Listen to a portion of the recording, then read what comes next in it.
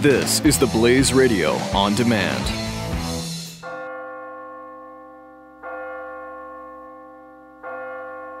You're listening to the Church Boys FREEFALL Q&A. It's Billy Hollowell here with the Church Boys, and I have Dan O'Donnell on the line. He is a reporter, an anchor, a commentator with News Talk 1130 WISN. How you doing today? I'm doing fantastic, Billy. Thanks for having me on. So I have been, as any listener of our podcast knows, completely obsessed with the Stephen Avery trial, and I think a lot of Americans are. And you, having been a reporter who was there covering this, correct me if I'm wrong. You were at the courthouse every day during the trial, right? Oh, yeah, absolutely. From jury selection straight through to when the verdict is read. In fact, in Making a Murderer, I'm actually the guy who announces that a verdict is in. You can see me pacing the halls on the phone, calling into the radio station that I worked for at the time. It was like a Sunday evening. They sort of captured Dan O'Donnell in his natural element on the phone and pacing. I actually know the exact scene you're talking about. You're a documentary star now. I mean, that's what you are. Yeah, right. I think I need to demand royalties here. Was it weird to see, and then we're going to dive into the reason we're talking, but was it weird to see yourself like that on screen? Oh, yeah, absolutely. In fact, I actually was joking to the filmmakers who, during the trial, sat sort of kitty corner from me that, I'm a radio guy, man. I dress like a scrub. I have big shaggy sideburns and all this. I'm like 24, 25 years old and rather unkempt. And I said, if you can avoid it, don't put me in the documentary. I mean, most of those press conferences, when you see all the reporters, I'm not there. You can see me in the background because I'm filing reports in radio. We have to do one like every half hour. I'm doing a live phone call with, a radio host or something like that. But yeah, it was weird. I first got a text. It was a picture message with one of my friends who's actually originally from Chilton, which was where the trial took place, not in Manitowoc County, but neighboring Calumet County. And it's a picture of my face, and the text is documentary star. That was literally what she said. And I thought, well, it's because, that there's the Chilton connection. I didn't think it was that big. And then it was like around Christmas time. Everybody at every Christmas party, New Year's, all they wanted to talk about was Stephen Avery. And my phone's blowing up, and then it becomes this like national obsession. It seems like when everybody got back from Christmas break in that first week in January, it's all anybody wanted to talk about. And I'm like, oh my goodness. My first thought was actually pride. Knowing the filmmakers back then, it was like you never thought that they'd be able to put this together and it would blow up so big. It would become this huge obsession. I was really happy for them. And then I started watching and said, wow, I mean, I knew they were embedded with the Avery family, but I didn't realize that it was going to be as one-sided as it ended up being. Well, and by the way, before we even get into that, what makes me laugh about this whole thing is I get so depressed in January of every year after Christmas ends. It's that whole letdown of there's nothing to look forward to. Why is it that when that is happening and everybody's depressed, this is what everybody wants to watch in January, right? This is the subject. Right, exactly. Because what lifts your spirits better than a horrific murder and a mystery that surrounds it, right? Well, I think what it speaks to, Billy, honestly, is that we love murder mystery entertainment and we love true crime. It's like sort of a look at the dark, seedy underbelly of humanity. And when it really happened, when truth quite literally is stranger than fiction, as it was in this case, it becomes even more compelling. Yeah, and that's why everybody's talking about this. Now, you have, having been there, and I think this is fascinating, you have launched a podcast and a radio series on this subject, and it's called Rebutting a Murderer. Now, tell me why you did it. Why did you decide to do this series, which you're in the middle of now, and it'll be closing out with new episodes this week, correct? Right, yes. Tell me and why. Then on our iHeartRadio app, the iHeartMedia platform, we're going to, really, really blow it up and focus on the other side of the story. I actually, if you can believe it, sort of actively avoided watching the series because it was sort of like I lived it. And it was such a horrible crime. And it's actually a weird coincidence. Teresa Halbach, the victim in this case, reminded me of a girl I went to high school with whose name was also Teresa. She kind of sort of looked a little bit like her, and I kept seeing, it's like, wow, this is so weird. And I just sympathized so much with this family. They lose their sister, they lose their daughter, and it's just this horrible crime. Finally, I'm doing talk shows here in Milwaukee, and all anybody wants to talk to me about is Stephen Avery. So I decide, all right, I'm going to dive into this thing. And when I started watching it, I said, wait a second, I remember this part. Wait a second, I remember this bit of testimony. That wasn't at all an accurate portrayal of what was said or what the evidence actually ended up showing. And then I started talking to people and going online and finding out that people had such a misled idea about this case and what the evidence actually showed that I said, you know what? Who better to do this than somebody who actually heard the evidence the first time? Yeah, no, I think that's fascinating. Now, let me ask you this: do you? And we're going to make sure we link out so people can listen and hear everything. Do you think, in your mind, 100%? And I think I already know the answer, that Stephen Avery is guilty of this crime. Yes, I do. What about Brendan Dassey? What about Brendan Dassey? What's that? What about Brendan Dassey? And here's the most interesting thing about this series that I've done. It focuses on Dassey's confession quite a bit, because what I've been able to establish is that at almost every point of his confession, every major point he makes, it's substantiated by physical evidence. For example, he says when he answers the door, Stephen Avery is very sweaty. There's sweat DNA, or DNA that's most likely come from sweat, on both the hood latch of Teresa Halbach's car and the car key, which, by the way, was found in the bedroom. I know that's a big source of contention as to whether it was planted. I firmly don't believe that the defense ever substantiated their claims of a police conspiracy. But you've got that. You've got the fact that Avery had just bought leg irons and shackles. You've got the fact that Dassey said, hey, she was shackled up using leg irons and handcuffs that Avery admitted to investigators that he had just bought. You've got the fact that her blood is found in the back of her SUV. And this is a big defense point. Well, why would they dump her in the SUV if they're just going out to his burn pit right outside the garage? Because what Brendan Dassey said is their initial plan was to dump the body and possibly the SUV too in the bottom of a pond. But that pond had dried up, so they drove her body back and then burned it. Now, meanwhile, Avery's alibi is that he was having a bonfire with Brendan Dassey. Dassey says they used bleach to clean the garage. What do you know? His mother asks him, Brendan, why do you have bleach stains on your jeans that were then seized as evidence?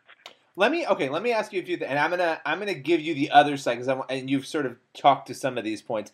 There are a couple of things, and now again, I have no view on this because I don't know. What I would say is there are a few curious elements in the case that seem a little bit weird. Does that mean I think he's innocent? No, but I want to throw them out. You brought up one of them.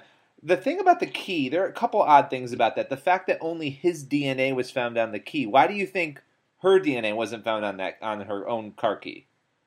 Well, because it's very possible that Stephen Avery was, in fact, wiping the key down. In fact, it's difficult. This is the misconception a lot of people have about fingerprint evidence and DNA evidence, that it's going to stay there forever. And I know they said, well, it's going to be in the nooks and crannies and crevices. That doesn't mean that there's going to be DNA that you can actually extract, because you need enough of a sample to be able to get an actual DNA profile. And oftentimes, a fingerprint will only stay for a little while. Residual DNA will only stay for a little while, at least to the extent that with our testing capabilities that we can, find it. All right, so this is one thing that did, and I want you to correct any holes that are in this, because most of my knowledge, I've read a lot, but a lot of it documentary as well. It's odd to me that somebody would go to all this trouble to wipe the key down, wipe the garage down with bleach and all that, but then leave the car in the car lot, right? So with the ability to crush it there. Why do you think that is that they would have done that? Well, Stephen Avery's own defense established that he was stupid, right? That he was just a dumb guy with a 70 IQ. This is done time and again, time and time and time again. He's dumb. He's too dumb to be able to clean this crime scene. Well, that also suggests that he might actually believe, if he had poor cognitive reasoning skills and poor logical reasoning skills, as someone with a low IQ is wont to have, it would be possible. Remember, he had a 40-acre property with hundreds upon hundreds upon hundreds of cars. He might have thought that it would be impossible for anybody to ever find this car. Or, in fact, he might have known that it would still conceivably have been possible to find, maybe not DNA evidence, but a VIN number, something to have identified the crushed remains of a car.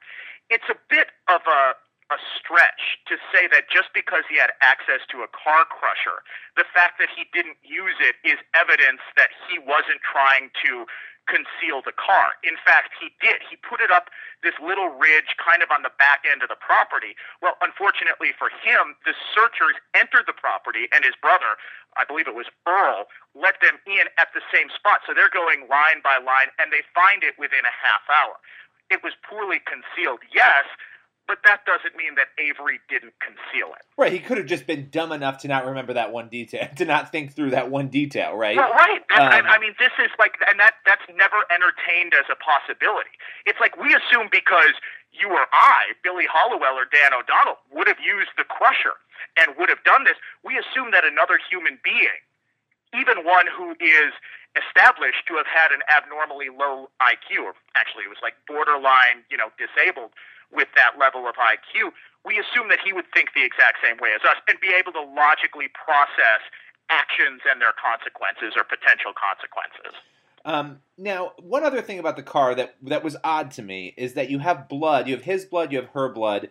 He does have a cut on his finger, obviously, when they find him, or when they arrest him. I guess, why is there not other DNA of his in the car, right? And that, I mean, that is a valid question. You would assume the car would be filled with his DNA if his blood was, in different spots on the car. Have you ever? You would, but remember there were also no fingerprints. Okay, so it's entirely possible. Now think about, and this is why were his fingerprints not all over the car? Think about what you touch when you're actually in your own car. It's probably like 3 or 4 things. The gear shift, the steering wheel, the door, the radio, the turn signals, that sort of thing. It's possible, and in fact, I think likely, that he's wiping down the car because, well, how would he know how to do this? Because he's probably seen CSI or any number of police procedural shows that show you wiping down for fingerprints, okay? While he's doing this, he's also, and not noticing, because he's got this really deep cut on his finger, and this is what people aren't focusing on. This cut of his was very deep and would have bled a lot. In fact, the defense conceded that, yes, this was a kind of a gaping wound. He wiped it down quickly, remember, because he probably thinks at this point the cops are going to be on his trail, right? They might find this thing quick. So he wipes it down very quickly. As he's doing so, he's spattering blood, but doesn't notice it. One thing that Dean Strang said on the show when we had him on about the under the hood latch, and this was interesting because I had only seen, no, it's sweat DNA. That's what everybody said. I did see the prosecutor on, I think it was CNN or Fox News the other day, say, well, that's only my theory. It came from skin somehow, and the assumption based on what you said, the account, which I think is interesting of Brendan Dassey, was that he was sweating and that's what happened. But what Dean Strang said was, maybe it's possible that an investigator went out to the car, and had gloves on, and maybe they're, after searching the house. How do you respond to that sort of, that I Did guess... Mr. Strang ever conclusively prove that it was, in fact, DNA from a residual glove, or is he just speculating much as he accuses Ken Kratz of speculating? And he admitted to speculate. He said maybe. He said, I don't know for sure. Maybe. Okay, so it's maybe. But when you've got another theory, a competing theory, that matches up with what a witness, in this case Brendan Dassey, said, then I would tend to go with the explanation that is corroborated by what is direct evidence. Now, we can get into an argument about whether Dassey had inadequate assistance of counsel and that, the confession was coerced. I happen to think it wasn't. Okay, when you think of coercion, you think of investigators browbeating you, threatening you with all manner of consequences if you don't cooperate, screaming in your face. They merely, and I would urge anybody, if you've got the time, watch the entire confession video. Neither of these two interrogators ever even raised their voice. In fact, it's pretty boring to watch because all they really say is, "We know what happened, Brendan. Just tell the truth. Just be honest with us, Brendan." It's a very common technique, but it's presented as being so overbearing and coercive. I mean, what do people expect the interrogators to say? "Did you do it, Brendan?" "No." "Okay, then. Have a good day." The one part Meanwhile, that I they've got found physical evidence that suggests that he was there and has, in fact, told them a whole bunch of lies, which immediately get them suspicious of him. One other element in that, and I have not watched the whole thing, and I actually would like to watch. And hold on. One more thing before you move on. I'm sorry to interrupt. No, go for One it. more thing was I believe it was a filing in 2006. Stephen Avery was asked to name, "Okay, Steve, if you didn't do it, who do you think did?" Guess one of the names that he put. Brendan Dassey. Okay? I mean, like, you've got the guy saying, "Okay, it wasn't me." By the way, everybody he named was actually another member of the Dassey family. Right, and his he brothers, came out, I think, right? later in 2009 and said, "Well, it might have been my two brothers." Oh, well, okay, that's certainly different than what you were claiming a police frame-up.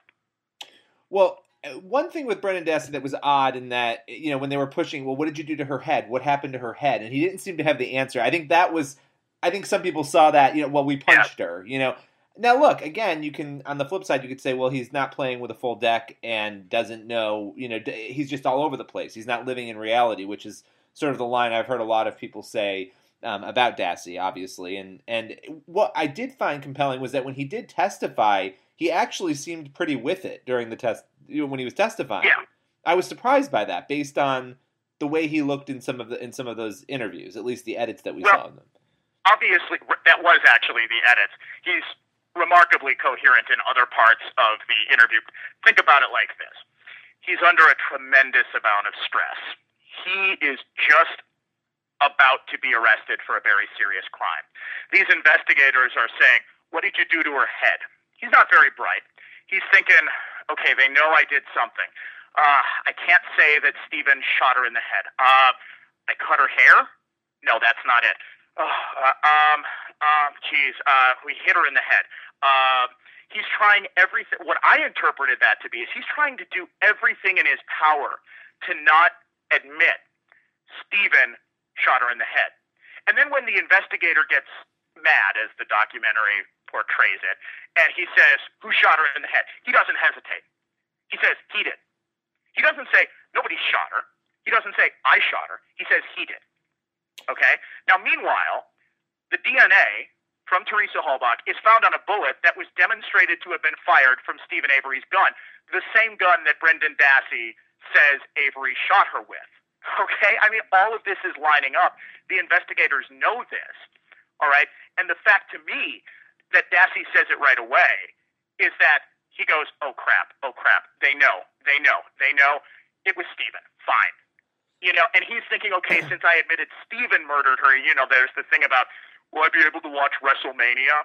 He doesn't have a good knowledge of the justice system, so he thinks he might be able to post bail. That's not evidence that he doesn't know how deep of trouble he's in. That's a really good point. Now, my last question, because I want people to listen to your podcast series to get the other side of this. What was the single piece of evidence that was sort of like the bombshell to you that made you think 100% they are guilty of this crime? Well, there was almost literally a smoking gun found. To me, it was the bullet. Okay? And this is presented as somehow being planted. But remember, it wasn't until Brendan Dassey's confession that they even knew, investigators did, that Teresa Halbach was shot, and shot in Stephen Avery's garage. It was a tiny little bullet fragment. Remember when they tested it for DNA?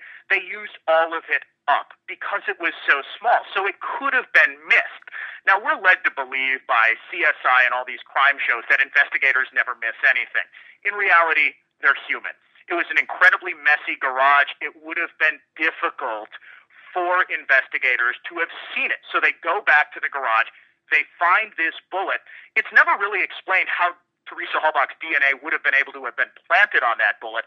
That bullet, fired from Stephen Avery's gun, his gun kept above his bed, meaning he would have noticed had it been missing, and there were a bunch of spent shell casings in the garage. All that, to me, suggests, beyond a reasonable doubt, that Stephen Avery used his gun to shoot Teresa Halbach in the head in that garage. I could ask you a million more questions, but I won't. I mean, the key alone could be a whole episode, but listen, yeah. I appreciate you taking the time, and we loved having you on. I'm going to make sure we point everybody over to your series that they can get a chance to check out Rebutting a Murderer. Thank you for your time.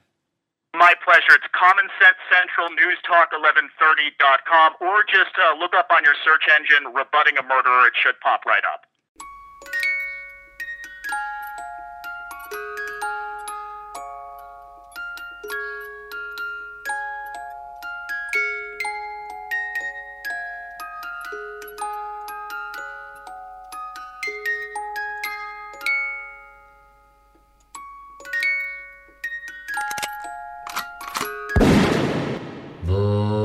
Church Boys.